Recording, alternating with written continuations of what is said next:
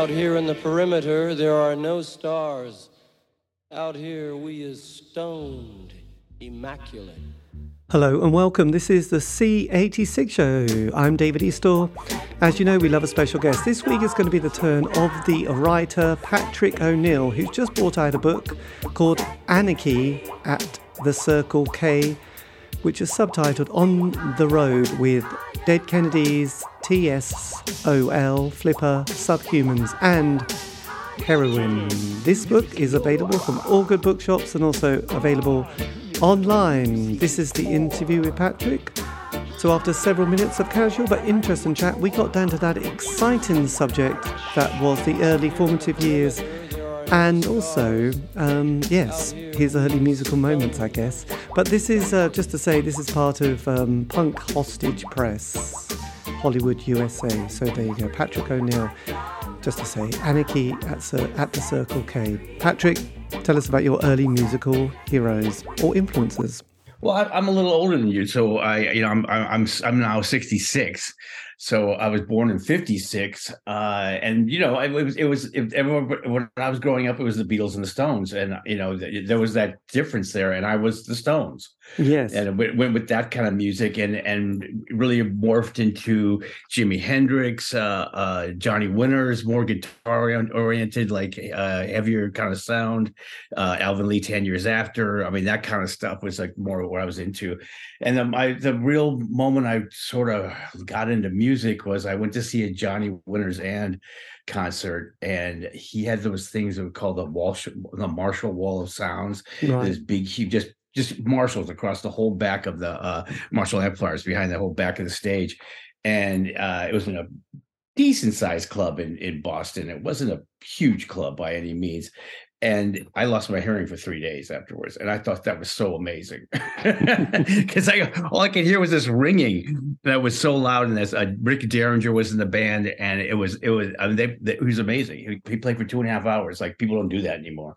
And it was just insane. And so it's like sort of like, moving into like a heavier sound at that point.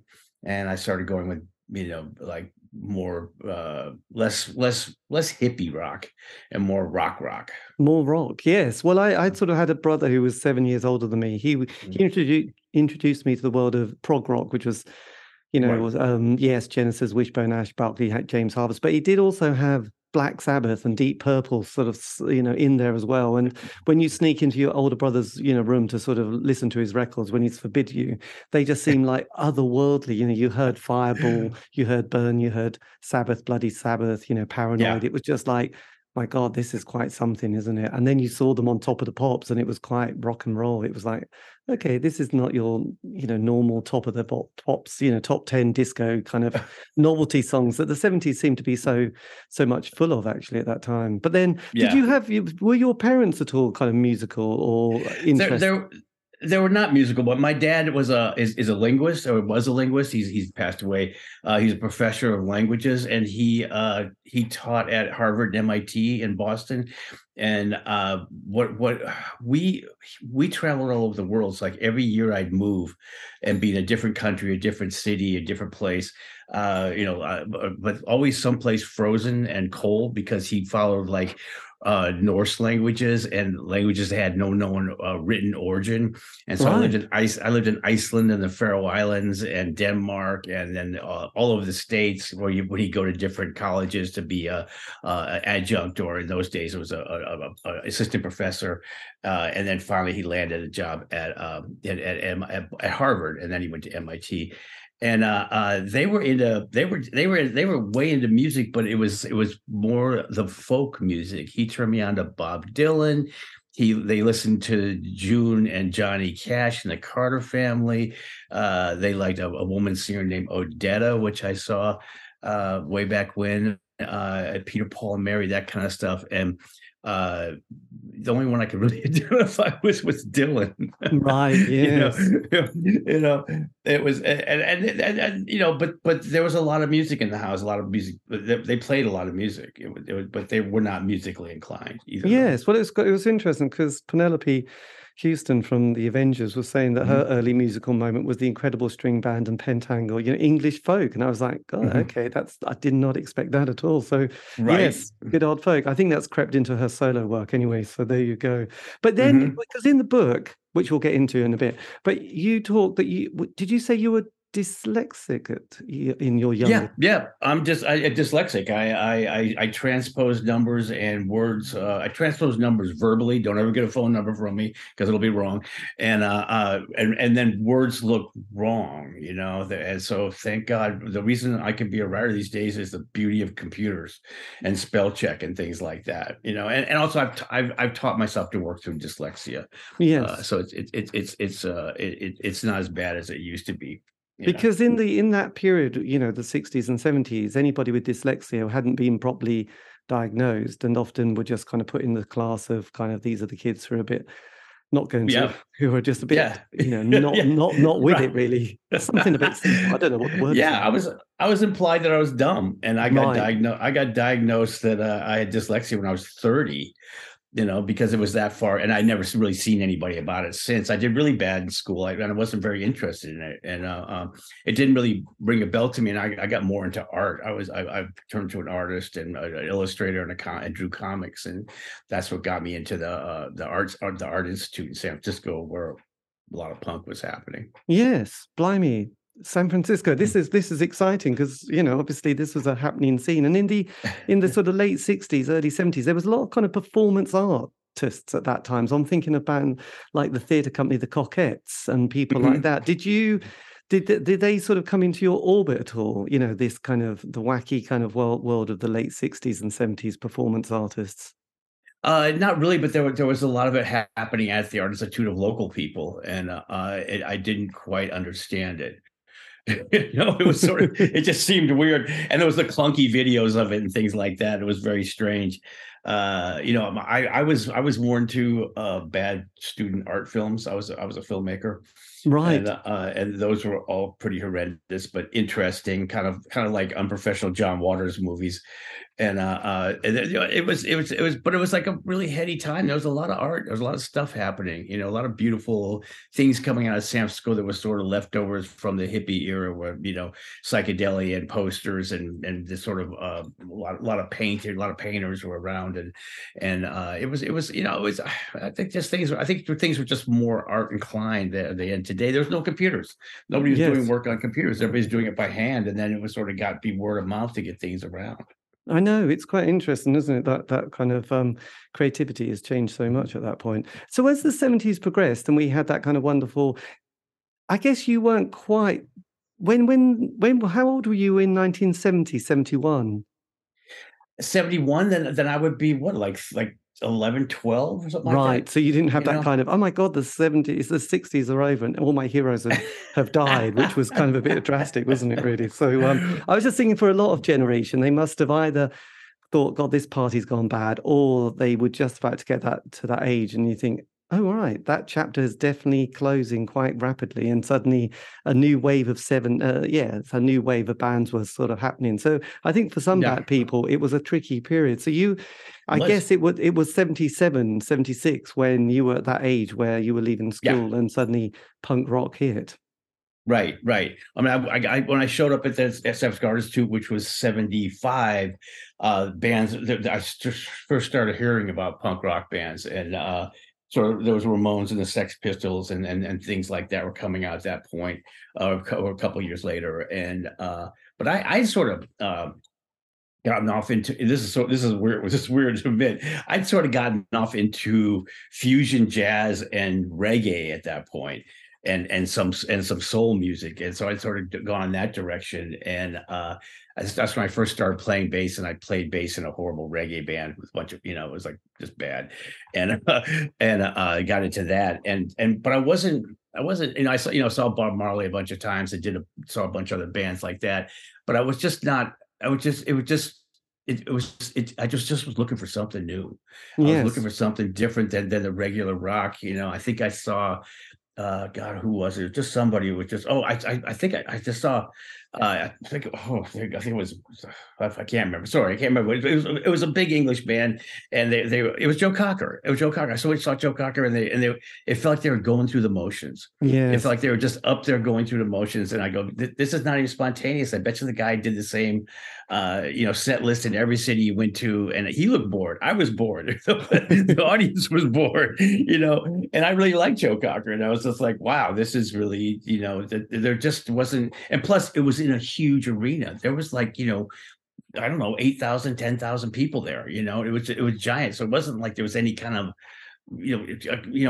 play from the stage to the audience. It was just sort of like this thing you're watching. I could have watched it on TV for all it mattered. Yes, well, I think after the 69 Woodstock performance, I suppose that was what he was trading off for the rest of his life, really, wasn't he? And it was never going to happen. But I do love the idea. I mean, jazz fusion's a bit strange, isn't it? Jazz fusion. Yeah, you've got Weather Report. But reggae, in the 80s, I got really into people like Sly and Robbie and Gregory Isaacs and Dennis Brown and all those King Tubby kind of people and obviously Bob Marley. And they were just, it was just roots reggae in the 80s was just fantastic. And we had people like Aswad, Burning Spear, Misty and Roots. So it was just like those gigs would go on for 2 or 3 hours and you just have the best time in your life. So yes, the rhythm section of Sly and Robbie. So with your bass, did you, because I know people like Jarl Wobble, who went on to be part of Public Image Limited, he started with that kind of sort of vibe, didn't he? Did you enjoy playing the bass at that point in your life? I really like playing the bass. I didn't really understand. I was self-taught. I wasn't able to I can't tell you the chords and number and I'm not a musician per se. I don't read music and things like that. So especially with reggae, it was a real guttural kind of feeling. It was a real you could play if you just got the notes down, and I really liked it. It was a real. It was real. I guess what I'm going at is it was real rhythm. It was just a sound and a rhythm, and it wasn't technique. It was, of course, there were technically good players, but it wasn't all about that.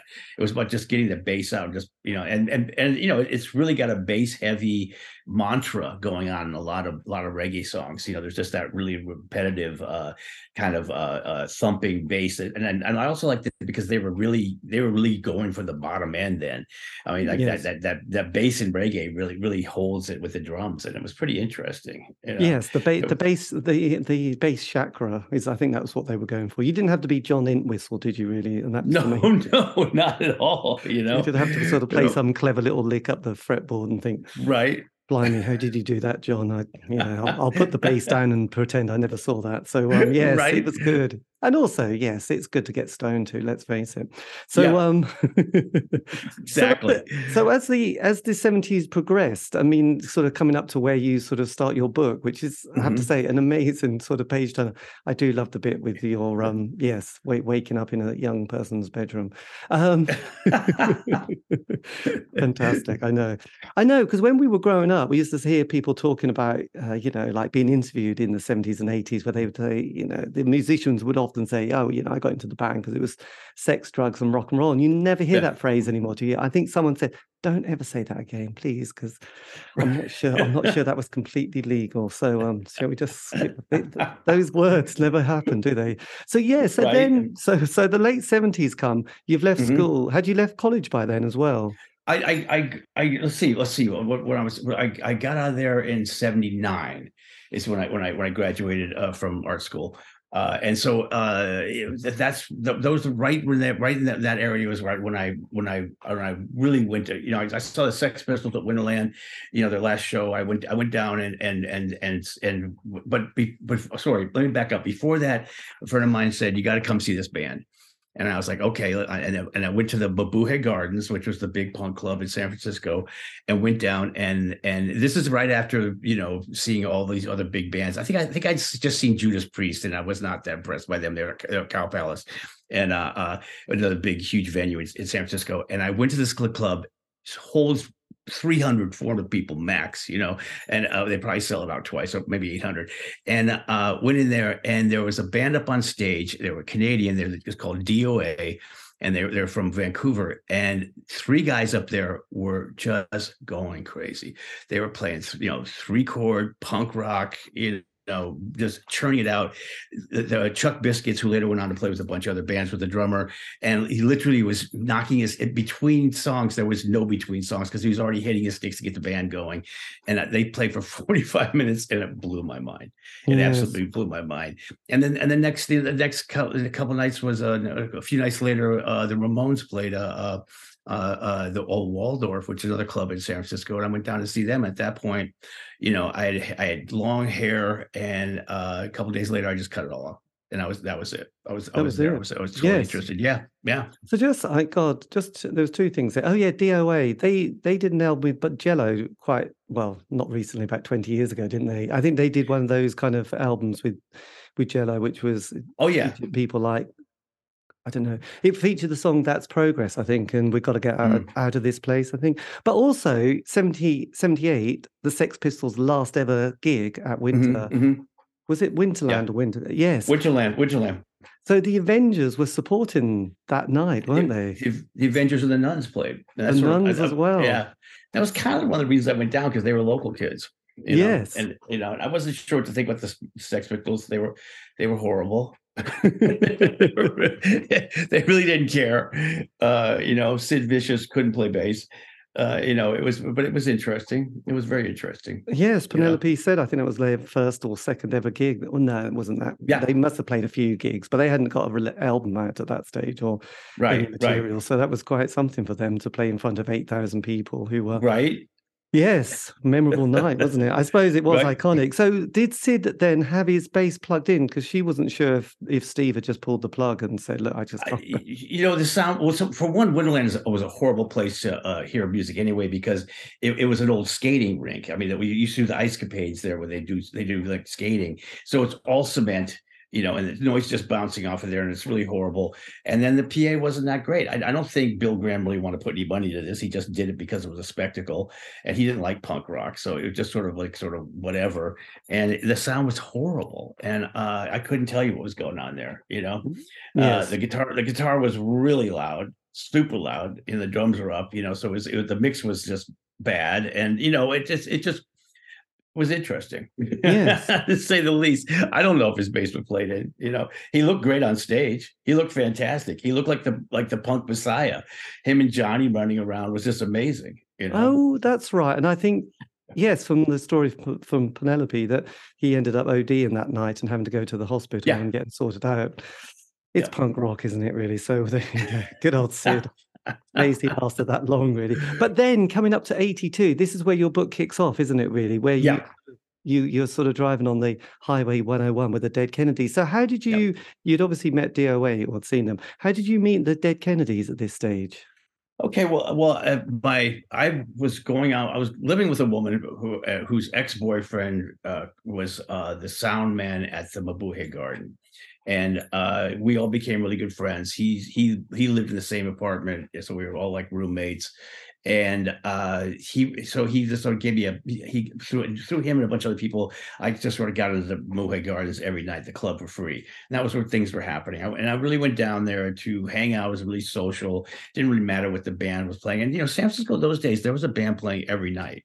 There was something happening every night. There was a ton of local punk bands, and anybody coming through there, like Devo and Nina Hagen and Blondie. All these people played there. Jim Carroll band, like all these people played there. So there was always a band playing, and I went down there every night and drank, and I got to know everybody. And so I started working at the club, and I started working stage, and which really just meant I got paid to drink and hang out down there.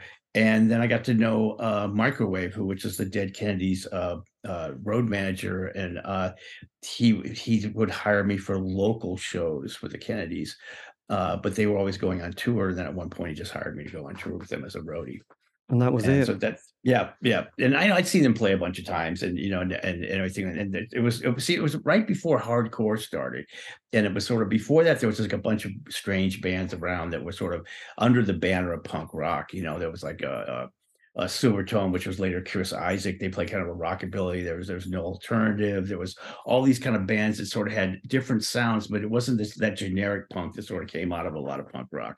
It was a lot going on, a lot of different ones. The Nuns, Magister Ludi. There was all these bands that were really, really interesting. The bands called the Offs that sort of played kind of a soul music.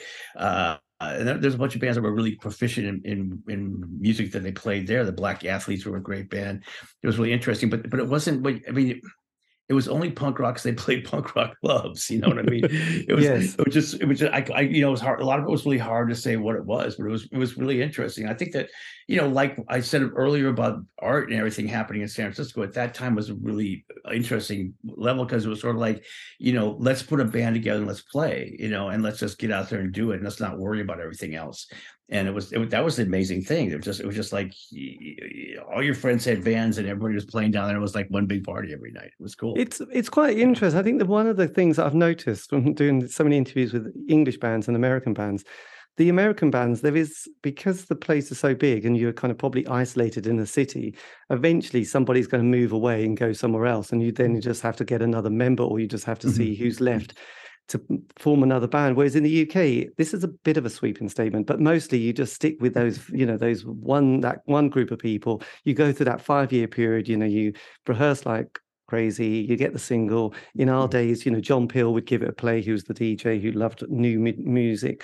You get a John Peel session, then you get the first album, you sort of tour, second album, you get the gist, don't you? Things are starting to get a bit tricky. The third album, people just want to kill themselves and walk away, and that's kind of the end of the band. Whereas in America, it is that thing of like people just going, oh well, he went to college, or he had to go, she went, and then we got another person in, and that band folded, and then we formed another band. And you're thinking, how many bands have you all been in? This is amazing, and everyone sort of has day jobs, because in the UK we had a lot of people had that safety net of unemployment benefits, so you could just kind of sign on every fortnight, go and be a punk rock, be an indie kid. It was fine in the 80s, and there was other schemes that the government introduced to sort of get the numbers down. So there was things like the job seekers allowance or enterprise allowance schemes, which said, look, you can have a year, just get the numbers of unemployed people down so it doesn't look so bad on our government records for the next election. So it's kind of interesting the way that American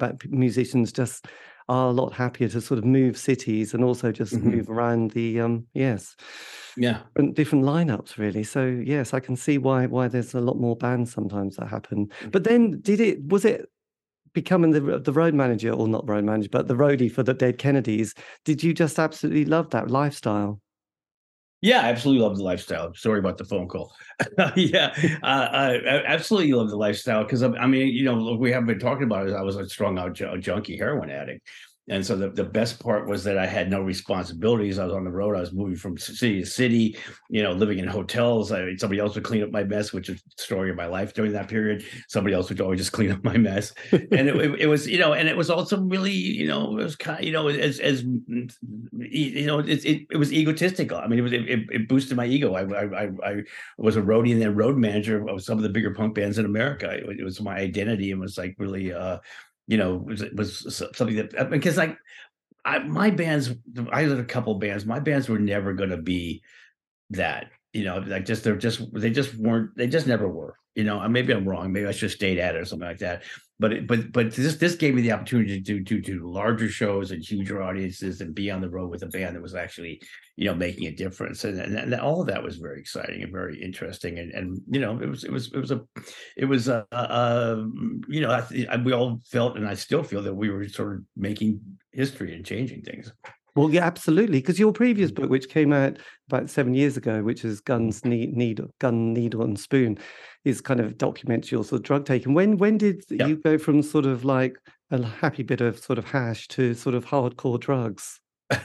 Well, it was at the Art Institute, and the Art Institute, I always say two things happened. One was heroin, the other was punk rock, and there was the at least in the circles I traveled in San Francisco, punk rock, where the punk scene was really around a lot of drugs, and it was past the smoking pot and psychedelics. It went right straight to methamphetamine and heroin and cocaine. and so most everybody I knew was indulging in quite heavy narcotics, and I got into it at art school, and I got into doing heroin as a casual user, if that can be said. Yes. And then by the time I was working in the industry, I was a full-blown drug addict. Excellent. There you go. It's got to be done, hasn't it? So I know on the east side, New York, it was so cheap, and everyone just thought, well, this is great. So I didn't realize it was that easy on the west side as well. Well, yeah, because it was all coming up from Mexico. Right. That was pre-cartels, but they had a drug called a black tar heroin that was super cheap and super plentiful, and it was flowing across the border, and it made a whole difference. Before that, when I first started dabbling in heroin, it was like Persian and China white, which was more expensive, and things would happen where it would just dry up and there'd be no drugs in town, which was not great for a heroin addict. And so once Mexico figured out what they were doing, then it was just prolific. It was everywhere, and it was very cheap, and it became like the drug of choice. And the 80s were, before it turned to crack home, the 80s were a big heroin years. It was pretty bad. How did you sort of get through the syringe period and not sort of pick up some horrendous illness at this stage? I had hepatitis C, which was supposed to destroy my liver, but then oddly enough, because of some different, getting sober, getting clean off of drugs, and stopped drinking, stopped smoking, stopped eating badly, and taking care of myself, my hep C went away. So, but I mean, I was just very lucky not to get HIV, but San Francisco was like a forerunner in needle exchange, right? And they really did a whole lot of stuff with that, and I credit that to my not really catching all the worst diseases in the world, probably. I know, because I know that in New Zealand, having spoke to quite a few people who were in punk bands during that period, I mean, they all sort of went down with horrendous illness. And there was a guy in the band called the Puddles, George Henderson. I mean, he talked about, all those kind of problems with liver, and having to really sort his diet out, went to the library and really got into good gut bacteria. That was it. Right. He kind of sorted that all problems, and he's completely happy. And I think Martin Phillips from the Chills had the same issues as well, and going down with all those things. And you just have to sort of watch your diet, well, not watch it, just change it quite drastically. Anyway, that's all good. There you go. Right. Well, I'm an annoying vegan. I meditate. I don't drink. I don't smoke. I ride my mountain bike 15 miles a day. I mean, I'm like, I don't even know who I am anymore. It's just sort of, but that was sort of, because you're kind of paying penance to all the stuff you did to your body before. It didn't exactly treat my body like the temple it was supposed to be. It was, I kind of treated it badly, and I'm paying for it. I'm still paying for it. The teeth are a problem. The health isn't 100%. But it's again, I was lucky. Yes, well, absolutely. And to be honest, from England, you'll notice that the English have terrible teeth because our dental period. That's a sweeping statement, but well, I'm Irish, so my teeth aren't exactly perfect either. We grew up looking at Donny Osmond, which was quite annoying, and then you sort of noticed that Americans were also beautifully sort of like done, weren't they? So nothing missing there with Donny. But look, 84, big year, because so obviously you're sort of the world of being a roadie for Dead Kennedys is going well, and then you get a really authentic British anarcho-punk band, the Subhumans, didn't you? With Dick Lucas, the great Dick. So how did this gig come along? Well, John Loder, who was there, who recorded them and worked with the Crass and kind of managed them out, except narco-punks didn't like the word manage. And so he got in touch with the manager of Dead Kennedys and the band TSOL, was Mike Rainey, and said, I got a tour. Can you help me? They were like trying to do, I guess Rainey was trying to get us over to England, and so they were trying to mutually talk about things. And Rainey said, yeah, I got somebody. And he called me up and said, you're going to be a road manager. You're going to take the Subhumans on tour across America. And I was like, okay, I'm totally up for it. Because it was like, I wanted to go to the next level and get up from being just a lowly roadie. Plus, lowly roadies sort of get paid the night they work, not every night they're out of the road. And road managers get paid every night, and they get per diem. So it was a better jump financially. And Subhumans flew over with a guitar and a bass, and that was it. They had no other gear. I guess Trotsky had some drumsticks, and so part of my job was also getting gear borrowed from the opening bands, and then we put together a tour, and it was insane. We went Right. out for a month and a half, and I played like 30 shows. It was crazy. It was really grueling. And another thing is none of them knew how to drive. So I did all the drive. I did all the driving. I wouldn't allow them driving personally, but no, that's amazing. I mean, that must have been a real kind of baptism of fire, almost having a completely Yeah. different band from a different country. Who was sort of, and what were they like? What were the dear old English like in '84? Were they okay or were? They were amazing, but they were really, this sounds weird, but they were kind of innocent, unlike the jaded Americans who were sort of out being drug addicts. None of them really talked about doing drugs. They drank a lot of beer. They didn't really carouse a lot. They were all militant vegetarians, and I wasn't in those days. It was always kind of bizarre. And they often accused me of pulling over the van in the middle of the night and sleeping because America couldn't be that goddamn big.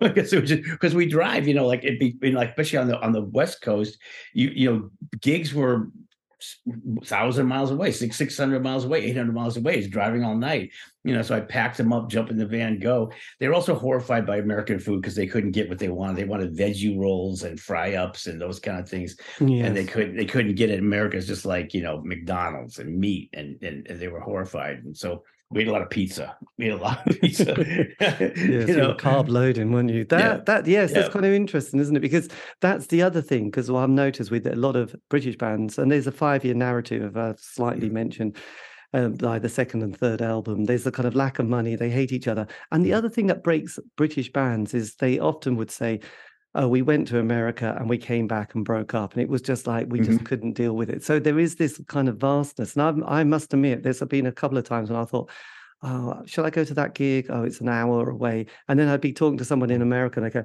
oh yeah, we drove 9 hours to go and see The Clash in this. And he went, oh my God, I feel so rubbish now. It's like, you believe it. You would have driven all that way to see a band, and we would just be. So I do think the British are a little bit pampered at times on that front. And also, I mean, Dick went to a public school, and he probably had, benefits and not inherited benefits, but we would have just got Social Security, housing benefit, council tax. It's a little bit of a, you weren't really struggling too much, really, even if you pretended to. You were going to be caught. I mean, nowadays they don't have those safety nets in this country, so you end up sleeping in a doorway, and that would be the end of you. But in those days, you would get £30, unemployment, and that would be fine. But it's funny. Right. There was probably beer and cider. Because they came from the West Country, didn't they?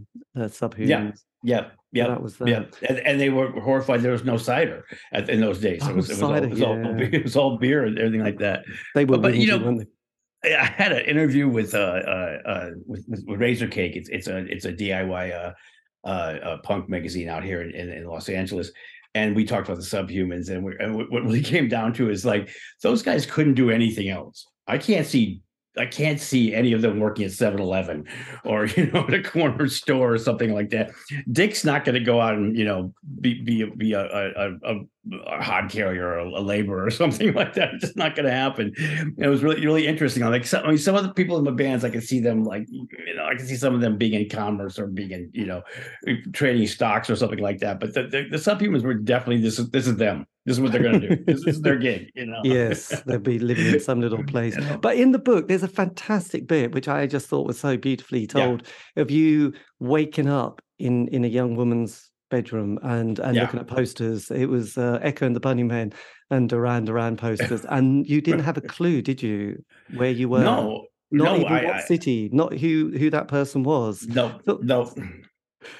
It was in Kansas City, and we had a night off, and we went down, and the band from San Francisco called the Dicks was playing, and we went down there. I had a bunch of Valiums, and I drank a bunch of beers, and I met some young woman, and then I woke up in a bedroom in God knows where, and I pushed the curtain back, and we're out in the country. There's like trees and stuff like that, and I'm like totally freaked out. And it turned out we went home to her parents' house and like probably had sex, and I can only assume that. And then I woke up, had breakfast with her family, which was just goddamn bizarre. It was so weird. And dad felt like an ex-cop or something like that. And mom was just sort of, mom. And it was scary. It was totally scary. But apparently, it was actually Shawnee Heights, Texas. Oh, sorry, Shawnee Heights, Missouri or Kansas. It was Kansas, and I was trying to get back over to Kansas City, Missouri, and we were like 30 miles away or something like that. It was pretty crazy. So it was weird. But yeah, it was weird. And then there's another part of the book where she shows up again, because actually she showed up. There's other parts I didn't include in the book, but she would then go on tour with other people in other bands, and I would run into her the whole time for years. And it was like sort of watching her digression into being a total drug addict and punk rocker. It was pretty bizarre, because she was kind of sprite and happy when I first met her. Not that I'm responsible for sending her. No, well, you had very from the description, you had very little memory of who she was, and right having to sort of play catch up, which I just think is hilarious, especially when it's like, oh my God, we're in your parents' house. Yeah, right. And that's your dad, and now your mum, and now I'm sitting at the breakfast table, and that's your brother. I mean, right. that's a lot to catch up, isn't it, for your brain to process while feeling probably a bit hungover. Well, one thing that's really interesting, or at least to me it's interesting, is that's the first chapter I wrote, because that's one of the strongest memories I have on tour, because there's so much emotion attached to it.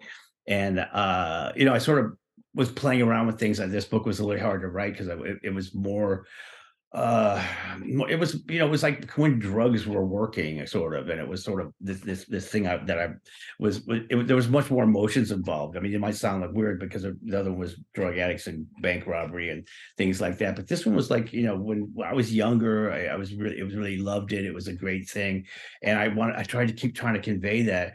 And so one of the first chapters I wrote was that chapter, and I sent it out to a bunch of people trying to get some interest in the book from agents and publishers, and they were horrified that what I was doing and sleeping with a underage woman, or they were like, yeah, I guess I'd have to see the rest of the book. But it's funny that you mentioned that, because that's actually the first thing I wrote that actually started the book, the genesis.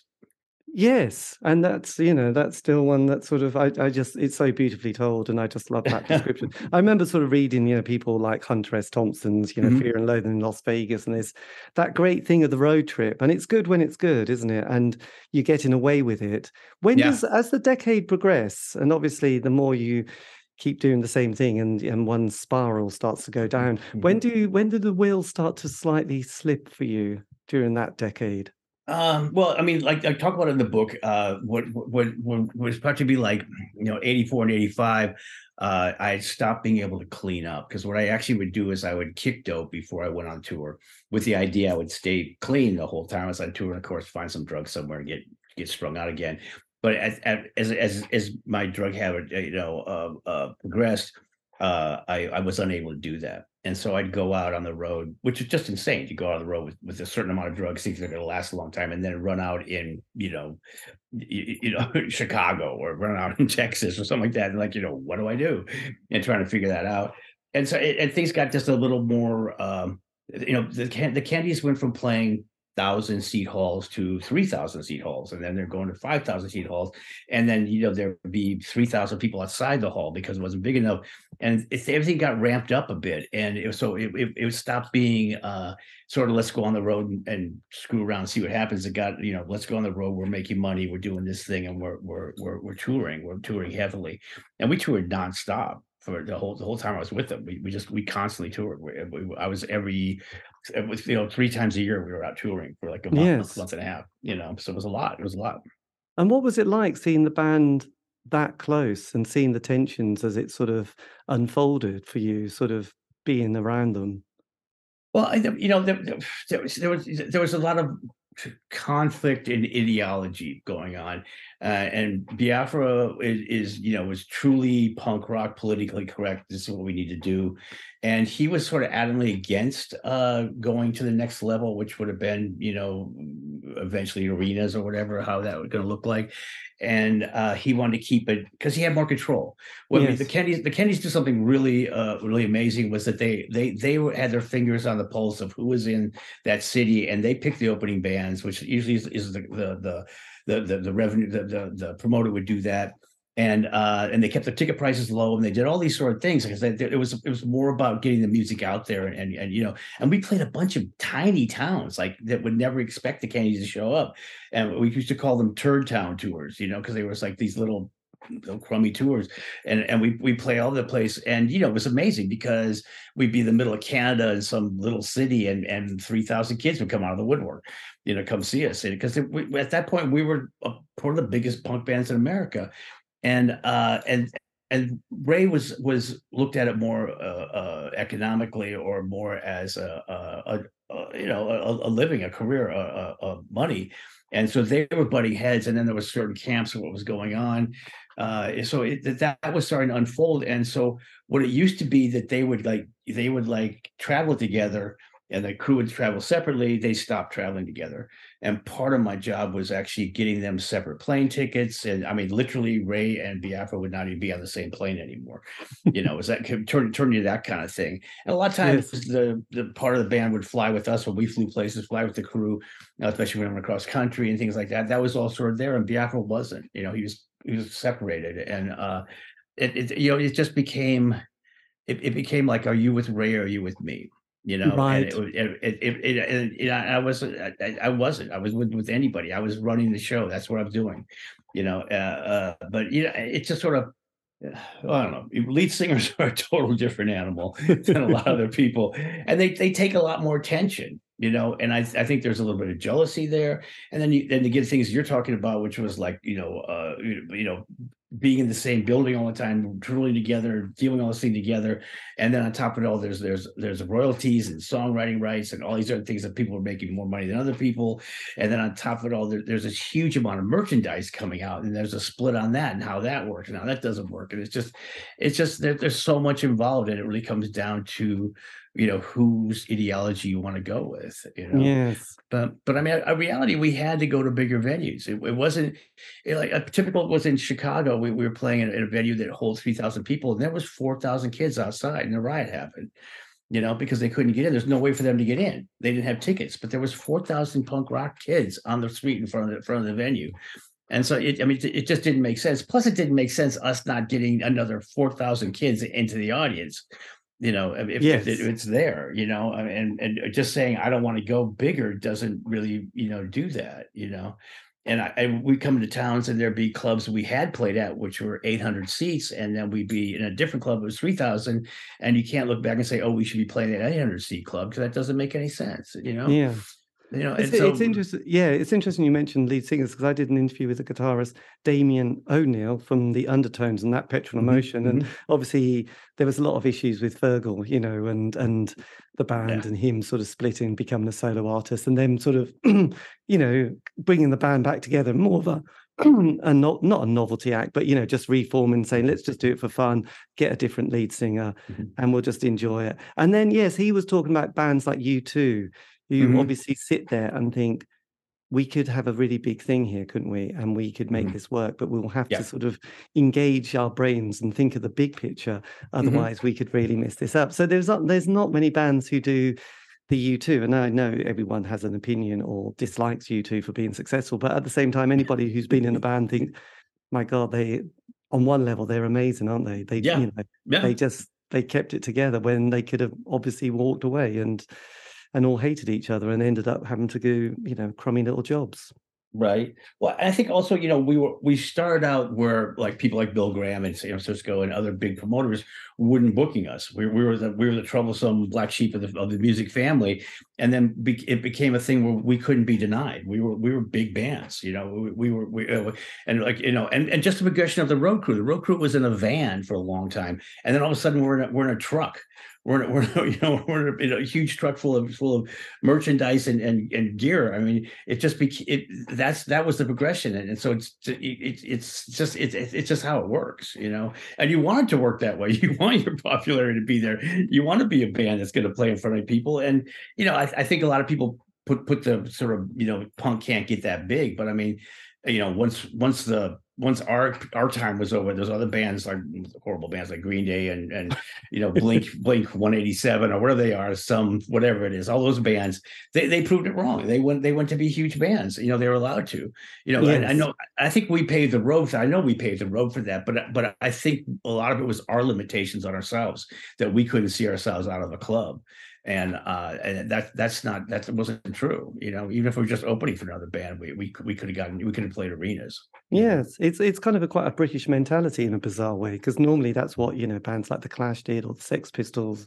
Yeah. I mean, the Sex Pistols are a bit of a different thing, but I love bands like the Smiths, and obviously they just couldn't contain that kind of creative energy, and everything gets so tense. But yeah. I don't know, it's surprising that an American band who's got a different education, family, different values, kind of are so easy to implode. You just look at the amount of bands from the UK, who just kind of, you think, God, they just didn't have that conversation saying, should we just not blow this? Because actually this is quite a big thing, isn't it? It's kind of weird. So, because in the book, I mean, was it, because you've got this relationship with Annalisa, haven't you? Which is quite, was it quite hard writing the book and bringing all these kind of memories and emotions back to you? Or is this kind of what you not enjoy, but, something that really pulls the narrative together?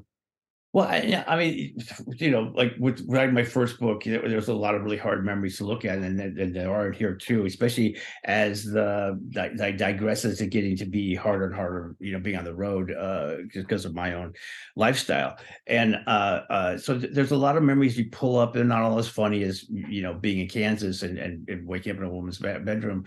And it gets more and more difficult. And the thing with writing is it's not like you just knock it off and then you're done with it. You sort of stay with chapters for a week or so. You're sort of in there, you're digging around. And, like I always kind of say with my first book, you can't make yourself look good, when you're not doing good. Yes. It's impossible. So you really got to write the emotions and the vulnerability, and you got to let people see you for who you are. And that's difficult too, and there's a lot of second guessing, and there's a lot of, should I say that? And there's things that, there's a scene in here that, me and Chris, the sound man, we were gacked out on cocaine, and we called in a bomb scare at one of the Kennedy shows because we didn't want to go work. And I don't want the band to see that. That's horrible. Their crew just screwed them over, screwed over their show. And boys, I know, but that's where you have to show that. You have to show it, Yes. There's the beginning tour of the band T.S. Willing on a tour, and it was it was the first time I was working for a different band, and I got my ass kicked. I got stabbed. I got beat up. I got all these things happening on the first leg of the tour. My leather jacket stolen, all stuff like that, And I'd like not to say that, like not to tell people that happened. That I'm this big heavy roadie and I got this together, But it's learning by baptism. You sort of get into the fire and you do it, And so those are hard. It's really hard to show that stuff, But that's what makes good writing. That's what really makes good writing, because you want to see that. You don't want to see somebody saying, I'm this amazing guy and I did this. I'll just throw that book away. I don't care. Even if he is an amazing guy, I'm not going to read that damn book, And so it just makes better reading to actually see someone vulnerable and see someone actually showing themselves for real. Yeah, because it's really the spiral down here, the spiral going down when you go to hospital with Annalise, and that's it's quite graphic, isn't it? And quite sort of depressing the way you. Well, it's real, but it's quite beautifully told at the same time. I just wonder what it was like reliving all that kind of moment, realizing that things have got to such a bad spiral, at this point. Yeah. So what was that like for you? Well, I mean, the one thing I gotta remember is the time of the year. I mean, the time, the dates, is that punk rockers weren't in those cities, a lot of them, like there wasn't like this huge punk contingent in mid Texas, in college towns there was some, and so we were looked at as looked like some strange people. And down south in America, we were looked at Northerners. We were Yankees, and so it was really bizarre. and it was everyone said it's a mistake taking my girlfriend on the road, but taking my girlfriend on the if I didn't take her on the road, she got in trouble at home with drug dealers and stuff, and it was just more work for me to get back. And it's it was difficult to write about that and to remember all that and how we were looked at. I mean, I write about how DH, the drummer, was who was in the punk world, is very white. He's black, and him going through America and having to deal with that too. It's just we felt alienated. We didn't feel like we were part of, and kind of that was part of the punk thing. Like, I'm different than you. I'm more worldly. I got better ideas than you do, or whatever the egotistical thing was. But a lot of it is just feeling like we really felt like we were part of the world. We were a separate reality in a lot of ways. Yes, and does it? Because obviously the timing of the book is quite, yeah, amazing. Because of what happened, last week or 2 weeks ago with DH. Yeah, that must have been really horrendous for you. That blew my mind, but DH hadn't been well, but he'd just gone on tour. The Kennedys just finished up tour in Europe, playing big, huge shows all over Europe, and he got back, and I'm sure he was drained. I'm sure he was tired. I'm sure he wasn't in good shape, and he fell down in the bathroom and hit his head on the sink, and it was blunt force trauma on the head. He passed away, and a friend of a friend who was taking care of his dog came over to see him, and he knocked on the door and he got no answer. Got the landlord to open the door, and they found DH. And it was just, DH was a larger than life guy. He was really a personality, really amazing guy. I've known him for 40 years. Yes, I've been hanging out with DH for 40 years, and he lives in Los Angeles. So I saw DH, 3 times a week probably. And I didn't know what to feel at first. I just didn't know what to feel. It just didn't feel real. And there's a certain level when that happens, when somebody dies and you're not party to it, or you're not there, or something like that. It's like, is that really real? And I keep expecting to see him, and that sort of sunk in. And I found out through a friend of a friend, and I called them and said, "This real? I mean, how because you always hear someone, so not always, but you hear rumors of people dying and things like yes. that, and it's always crap. And I said, how reliable is your source? And he goes, it's really reliable. I mean, I know this happened. I was like, oh my God. And then, social media blew up, and everybody's doing all this stuff. And it's just like, oh boy, it's pretty rough. It's pretty rough. And but that's our age, we're not young guys anymore. We're getting up there, and the only solace I have in this whole thing is that DH got to play another tour. He got to go out, do what he wanted to do, love doing it, and it had just gotten home, and that gives me hope, and I feel, not that I'm happy that ever happened, God no, but I think that just it makes it feel a little less rough. I think they'd also got a tour of the UK lined up for next year from memory, but I'm sure they do. Someone said they were doing it. What was it like when the Dead Kennedys, break with Jello? What was that moment like for you? Because obviously you'd been with them for such a long time. Yeah, well, I was removed by that time. I had gone off on my drug addiction and was in a bad place, and I'd worked for Alternative Tentacles for a while. I worked there for about a year and a half, and I was doing all the posters and album covers and things like that. And then I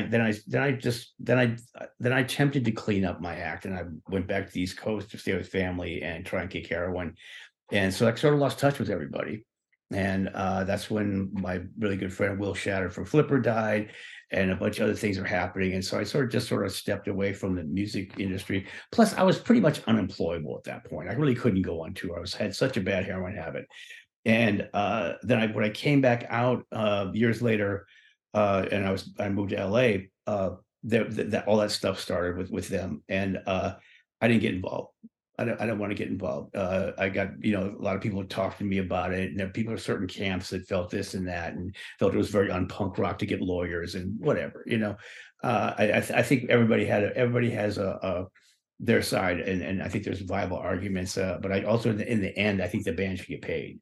Whatever that looks like, and for Ray, that sort of hit that rate, Ray's another person. He doesn't have a job at Safeway or the grocery store. That's what he does. And so I think all that happened, and so I just didn't become involved. But I was sort of sad that it really sort of, well, it wasn't good enough anyway. I mean, it wasn't a good anyway. None of them were talking to each other anyway, so it was sort of a bad shape. But it became us and Biafra, or Biafra and them, I think that's unfortunate, because there will never be a reunion of the whole band again, ever. No. I saw Jello's kind of comment about the dead Kennedys, after DH died. So Yeah. it was like, yes, he sort of, I don't know how he feels. But then, so on the book, it's coming towards the back end where you got to the bit, if I should fall from grace with God, 1998. So just to describe what's the situation with you just around this time, because this is when you go to jail. Yeah, this is, well, I had gone all the way into the alternative underworld pretty much at that point. I like to say the only thing punk rock about me in those days was I had a leather jacket, and I was shooting a huge amount of heroin. I was really strung out. I couldn't sell enough drugs or do whatever drug addicts do, or petty crimes like that, and I turned to armed robbery. And, Right. Which it was a progression. It happened. It wasn't just like, I'm going to be an armed robber. It was sort of like it got, sort of went there. And I started robbing banks, and I got away with it for a couple of years, year and a half, and then finally got nailed. And and I hadn't talked to anybody. I hadn't talked to anybody in bands. I hadn't talked to anybody in the music. I had really become, I lived on a 4-block radius. I never kind of really left it except to go do armed robberies and score drugs. That was it. My world had become very, very small. And I got arrested and I got charged with multiple counts of armed robbery in the state of California. They have what's called 3 strikes law, and they want to put you away for life for 3 major offenses, and they were trying to put me away for 25 to life, the rest of my life in prison. And so I was in a really bad way, but I was also in jail fighting that, and a lawyer, and it just means you just constantly going to court and dealing with it. And you get visitors in jail, things are happening. And Yes. I got called on a Saturday. It said, you have a visitor. I'm like, who the hell is visiting me? And I went out there, and it was Ray and Microwave, the old road manager, and Winston Smith, the Dead Kennedys artist. And they were on the other side of the glass, and we're sitting there, and it was awesome to see them. It was amazing. It was beautiful to see them, but also just hit me how far away I'd gotten from who I was. I just gone off the deep end into something else, and I was no longer that musician kid, the kid that was interested in art and music and doing things. I was just somebody that was a thug with a gun shooting dope. And that really hit me, but it really, there's two worlds colliding, like really colliding hard, and it was that kind of stuff that I made the decision that I was done. I was done. I'm not going. I'm not going to prison the rest of my life. That's not that would just be the worst thing to happen to me in the world, because prison's horrible. Yeah. So it's just one of those things. It was like a reminder of who you were and who you could be. And I spent my whole life now, which is now 22 years past that, getting back to being that 17-year-old kid that went to art school that's interested in music and art and writing and all that stuff like that. And that's who I want to be. That's who I want to be now. But how did you avoid not spending the rest of your life in jail then? What was the process of that not happening? Because obviously thinking, right, that's it. Sorry, Right. it's kind of a bit, yes. So how do you manage to sort of convince them this really is true? Okay. Well, California was really gung ho, and the fact was that I had no other offenses. They were going to just 3 strike me at once, which was kind of not exactly right. And my lawyer got in there and really pulled a bunch of motions and worked with them. And there was all these kind of deals on the table, like 2 strikes and 20 years and this and that and back and forth. And then I sat in county jail fighting the case for 18 months. And by the end of the 18 months, they, like my lawyer said, you just got to wait till you're not the flavor of the month anymore. You got somebody worse is going to come along that makes you look better, and they're going to be all gung ho on them. And the DA was could work with me, and so my lawyer went back and forth, and basically what it came down to is I was going to take 2 strikes and 4 years. 2 years I'd already served, and 2 years in state prison. And I heard that, and I was like, okay, because we've gone back and forth, 12 years, 5 years, all these things. And when I heard 4 years, and I talked to my lawyer, and he said, take the deal. And I was sitting in the back of the court, in the bullpen, which is the holding cell outside the court. And the DA came up to me, and he said, you, Mr. O'Neill, I'm so and so. And I'm like, yeah, whatever. And he's like, I think we found a cost-effective way to deal with people like you. And I was like, what are you talking about? And he said, you're the kind of drug addict that we're going to give you 2 strikes, and you're going to go away for 2 years, and you're going to come back out, and you're such a bad drug addict, you're going to commit another felony, and we're going to put you away for life. And that's going to be easier and quicker than anything else we can do. And I was like, wow. And all I could think in my mind was, I'm getting out. I have a date. I'm getting out of here. But those words stuck with me for a long time. California doesn't want to go to trial about anything because it costs so much money. So that they're trying to make some kind of deal. So that was his logic. That was his logic that I was going to do it. And I defied him. I didn't go back. Yes. My God. So you just spent 2 years and then yes, you cleaned up. Yeah. I spent 2 years in county, and then I spent 18 months in prison, and got out on parole, and was out on parole for 4 or 5 years there. So then how did you turn around your life? Because obviously it's like you don't want to go back, but you've had the addiction, you've had decades of kind of like mixing with probably people who aren't going to help too much. So how do you then sort that bit out? There's a slight, there's quite a lot there, isn't there? Yeah. Well, I was in county jail. There was a drug treatment program you could go to, and I went into that. It was crazy. It was, but it sort of started the thing. And what it did was I stopped using drugs in jail. I stopped doing everything. And by the time I got to prison, I wasn't doing drugs, and when I got there, like the gangs and people like that, they don't want really anything to do with you if they can't get something from you, if you're not buying drugs, if you're not looking for sex, if you're not doing contraband, if you're not doing something like that. All I wanted was out of there. That's all I wanted. I just want out of there. And so I had laid low. I got out of there. And when I got out, I went to a rehab, and I just said, you got to take me in. I got to come give me here, because state of California sends you out a prison with $200. They give you $200 and say, go live your life. And I'm like, I'm a drug addict. You just handed me $200. I haven't used drugs in almost 2 years. This is crazy. And I knew I was in a bad way. And I kept hearing that guy saying cost-effective way to deal with people like you. I was like, oh man. And I went to a drug treatment program and went in there, and it was hardcore. It was behavior modification. They just yell at you, scream at you. And I was in there for 18 months. And they said, you can stay with us for the rest of your life and hang out here and be part of this structure, or you can get out on your own. And I said, I'm going out on my own. I got this. I'm all good. And I went out, and some stuff happened in my life, and I started shooting dope again. And I kept thinking, I'm gonna go back.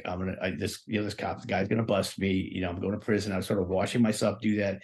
And at that point, I put myself into like this bottom of the line, hardcore, religious. Even it was Salvation Army drug rehab. There was like a men's shelter, and I put myself in there, and I got it in there. I got it, and I started going to the AANA and stuff, and cleaned up my act, and that was 22 years ago. Wow. It was. It wasn't easy, man. It wasn't easy. But what's the alternative? What's the alternative? And I started writing in San Quentin. I was in San Quentin. I was in a writers group. I started writing in county jail, but I started writing for Ernest in San Quentin.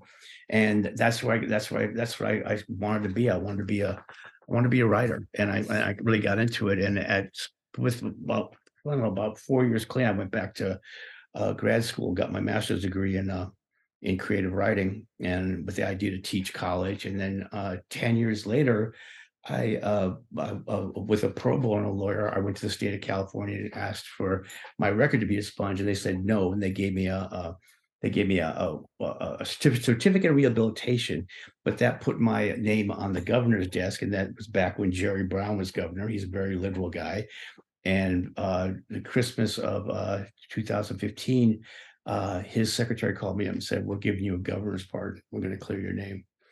And so they expunged my record. I mean, the governor of California, gave me a clean slate. So, and because of my book, because of my writing, because of teaching college, because of being in the recovery community, so it's a full circle. Crikey, that is an amazing story, isn't it? That is just, I mean, I have to say, when you said you started taking drugs again, I thought, oh my God, that was the one thing I didn't expect to hear there. I just thought that was the happy end, it was like, that was it. I didn't realize you slipped, and it's like, geez, crazy. And that's addiction, that with the idea that I could go away for 25 to life and I'm still using.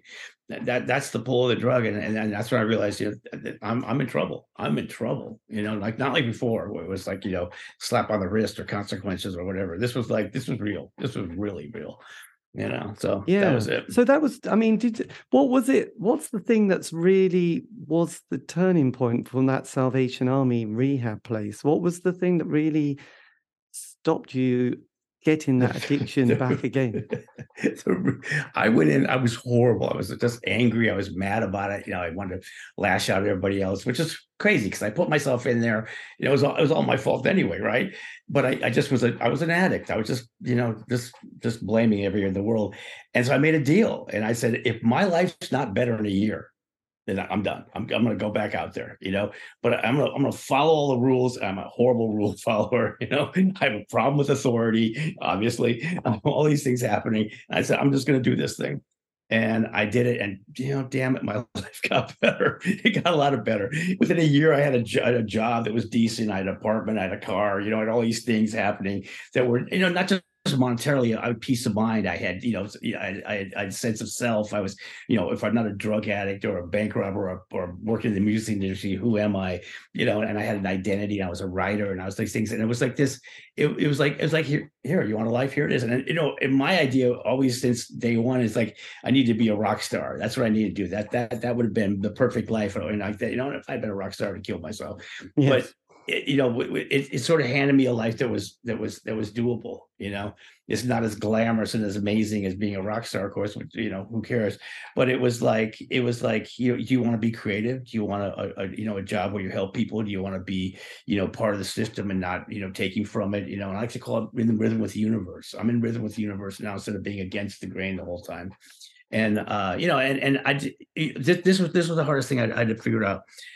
I had the feeling that I had to quit everything and sort of be this mainstream guy and, you part my hair in the middle and go, go get a regular job again, 7-Eleven or something like that. And I was like deadly afraid of that because that was like everything I was against, especially with punk rock. And I didn't have to do that. I don't have to do that. I can still be me. I can still have my values. I can still be a punk rocker. I can still be all these things, but I just have a sense of being part of humanity rather than not, and it's not like I sit around love everybody, especially not in America. There's half of us are out of their minds, it just became a way of dealing with things in a different way that was like, and part of it is like, punk rock was very nihilist. It was, wasn't going anywhere. We live fast, die young, all that stuff. And, I obviously missed the die young part. So it was sort of, I had to do something. And, I had to find things that gave me joy and I felt good about. And those are all foreign languages to me. It was very weird. And I did. I figured that out. Now am I amazingly happy and my life is amazing? Not all the time, but it's close to who I was a million years ago when I was an artist. So when did you do the vegan and the health? When did you have those kind of new habits? When did they sort of appear in your life? That's been a progression. I smoked 3 packs of cigarettes a day and all that stuff like that. And I was working at I also work in a drug and alcohol rehab. That's my day job. And I was working in a drug and alcohol rehab, and there was a dog running around. I was trying to catch the dog, and I could barely breathe. And I go, "What the hell? Stop smoking." A year later, I'm worried about kind of my diet. I'm eating a lot of crap. I'm sort of like eating like a junkie still. I mean, like, McDonald's and garbage, and I'm not feeling good about myself in a heavy depression. And I was like, I'm going to stop eating junk food. And then it was like progressed into pescatarian and, all that kind of stuff. And then it became vegetarian. And I was that for 18 years. And 3 years ago, I became a vegan. And it's sort of the progression. I meditate. I do yoga. I do all this crap. That was so not punk rock because it's a progression. It's a progression of action. And what it really comes down to is when I'm not a drug addict, I start actually care about myself. you know, Yes. and you know, and I'm not getting younger. I'm 66 years old, you know, and I there's you know, I'm not one of those people that can't wait for it to get over with because it's so horrible. I have a lot of stuff I want to do. I got some more books in me. I got things that are happening. You know, I'm playing music again. I'm doing all these kind of things. You know, I was excited for what life has to hold. So I don't really want to keel off of a cardiac arrest, you know, tomorrow from you know eating too much garbage and stuff like that. So it's just been one of those things, you know. And Amazing. I used to jog, which was just bizarre. I used to run around the city, and my knees sort of started giving out, and so I picked up the bicycle. And I'm on my bicycle everywhere, you know, which were things back in the '80s I would never be seen doing. You know, I mean, there's no way. It was just there's exercise. They're crazy, you know. So it's Yes, one of well, those I things. mean, you know, I've started, you know, I got into all that kind of stuff. I'm more of a I'm vegetarian than Yeah. vegan, but the whole Mhm. exercise thing is just like, I think I started seeing people my age, and I thinking, God, you look ancient. You look actually quite old. And the worst thing, they would put on their social media picture a picture of them when they were 18. I'm thinking, Yeah, yeah. Yeah, but you're not 18, mate, are you? And Not a good look. that makes it even worse because you go, Yeah. God, you were really good looking, but now you just look like a really tragic old man, you know, or woman, and it's a little bit like, shit, that's Yeah. not a good look, is it? It's not No. good, yeah. No. And so with that, because you said at the beginning, you know, about your father, Mhm. how did your parents cope seeing your life through that 70s and 80s period? I think it was really rough. You know, they didn't get punk rock. You know, they didn't get it. They you know they probably figured it was kind of a phase or whatever. That they didn't understand what happened to me. They kind of blame punk rock because I didn't let them know I was a drug addict. You know, not something you tell your mom and dad. At least not over here, you don't. And so there was a lot of problems there. But my dad sort of came over and he came down. He would come down to shows. He saw the Kennedys. He saw TSOL. He came to Flipper, which was in the book is a pretty bad thing to happen. You know, so my you know my dad got involved. My mom never did. But then there was a progression of you know for a while, and when I sort of lost touch with everybody, I didn't talk to people for 3 years when I really hit the skids. And then uh, when I was in trouble, they all came to my aid, and they're the ones that paid for the lawyer. And you know, I'm not getting inheritance. They got me a lawyer, you know, and I'm fine with that deal. Not that there's inheritance anyway, but Yeah. you know, and you know, the last 20 years, I had an amazing relationship with my dad. You know, we got a relationship back together. He died a year and a half ago. But he's the one that encouraged me to go to graduate school. He's the one that he read my first book and helped edit it. You know, he was you know, and I think that answered a lot of questions for him because Yes. it's a book that sort of my decline from humans. And there was, and you know, I think he was really happy. I think I you know I was sort of lost for 20 years there, and I was on heroin addict for 18 years, so it's kind of lost there. And you know I renewed a friendship, but yeah, I was also you know not. I have two sisters. I was not in their lives. You know, I was just sort of gone, and I'm trying to repair all that. You know, and fix that. So you know I like you know I like to think that everything is good now, and I really like to think that my dad was actually proud of me before he died. And you know, but to answer your question, they had a really hard time. They had a really hard Yes. time with it. You know, not easy thing to see your kid become a degenerate. And what happened to Annalisa? Annalisa, we were in touch forever. She actually lived in my mom has a building in San Francisco, and she lived in the basement of the building, basement apartment for the years that she stayed there. We kind of had a falling out, but nothing a couple of years ago, and she lives in Santa Cruz. We're not in touch, but I see her at shows and things like that when I'm in the Bay Area. We're good. We're very good. You know, you know, she got her own life together. She too is a you know rabid vegan. You know all this stuff. You know, and exercise like a fiend. And she, like me, she teaches college. She went on to write a doctorate, and she teaches. She helps kids go from high school to college. She does that kind of transition. You know, I teach college. My other job is I teach English and creative writing in college. You know, so there's a certain you know, it's sort of bizarre that punk sort of evolved into you know working people. Yes, no, God, it's kind of almost a happy ending there, isn't it? Yeah, It's like yeah, it is. Hollywood It is. ending. Yeah, It's yeah, beautiful. God. yeah. I'm really happy for the bands that are out playing. I mean, TS Wells back out. They play tours all the time. Flipper does something weird. I don't know what they are.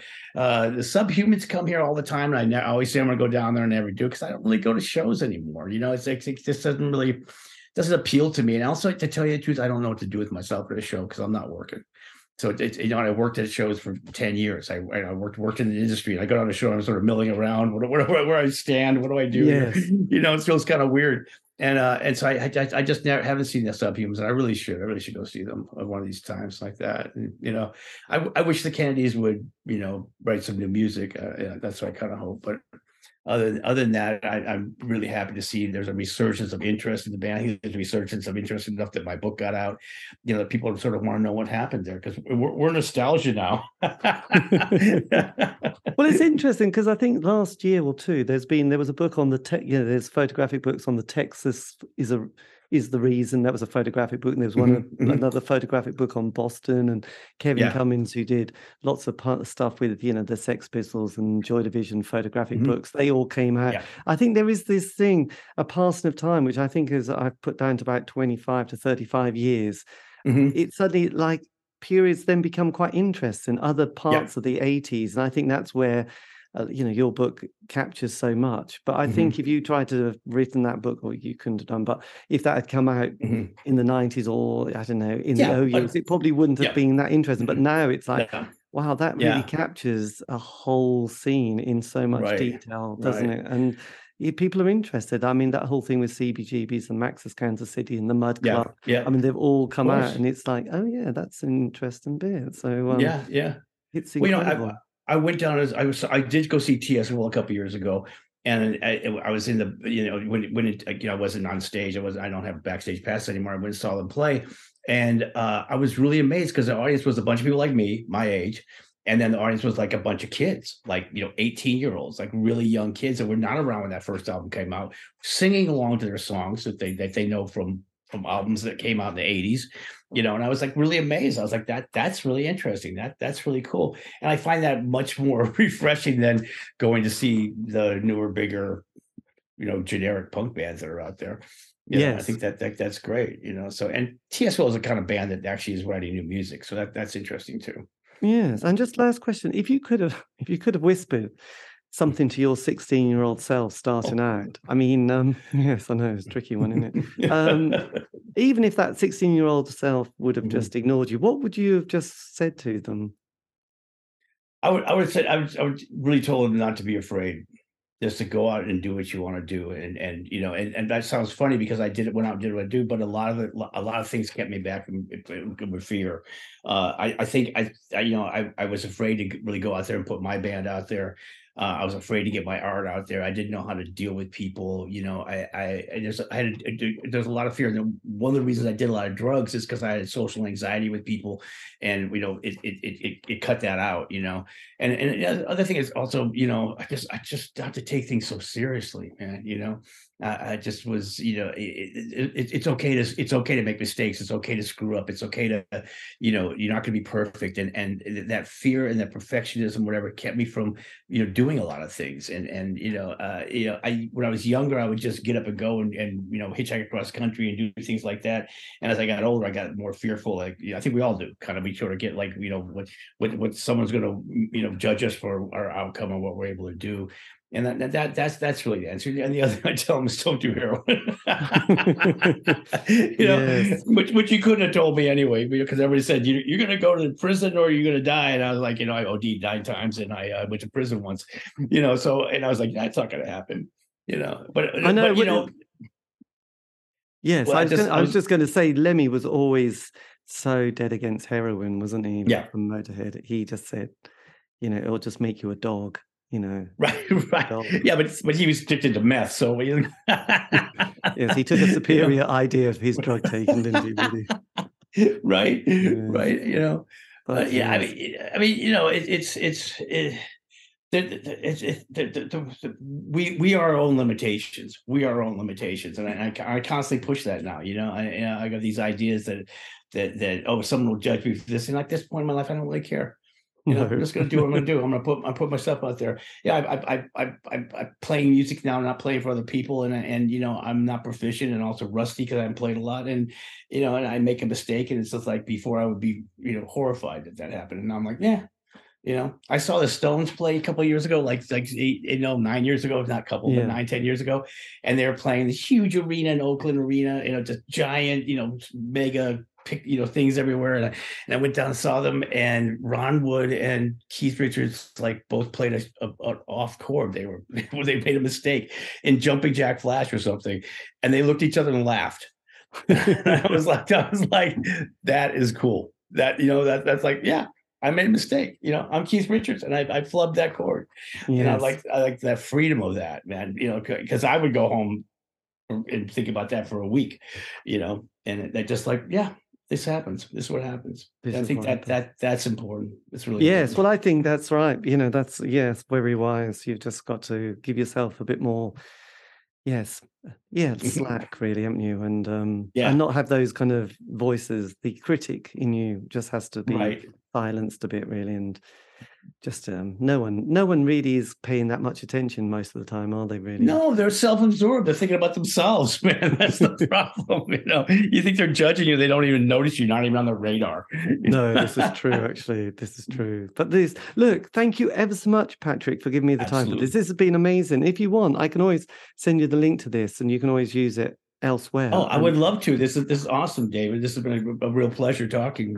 No, this has been fantastic, and thank you ever so much. The book's been amazing. And, cool. I'm really looking forward to reading more of it. But look, have a lovely day, and I'll keep in touch. But again, thank you ever so much for your time. I really appreciate this. Okay. You too. Thank you for asking me. Cheers. Bye. Bye. And that, dear listener, just in case you didn't realise, is the end of the interview. A massive thank you to Patrick O'Neill, whose book Anarchy at the Circle K on the Road with the Dead Kennedys, TSOL, Flipper, Subhumans and Heroin is available, as I said, from all good bookshops and also online. This is part of Punk Hostage Press. This has been the C86 Show, David Eastaugh. If you want to contact me, you can on Facebook, Twitter, Instagram. Just do C86 Show. And these have all been archived on Spotify, iTunes, Podbean. True. Anyway, have a great week. Stay safe.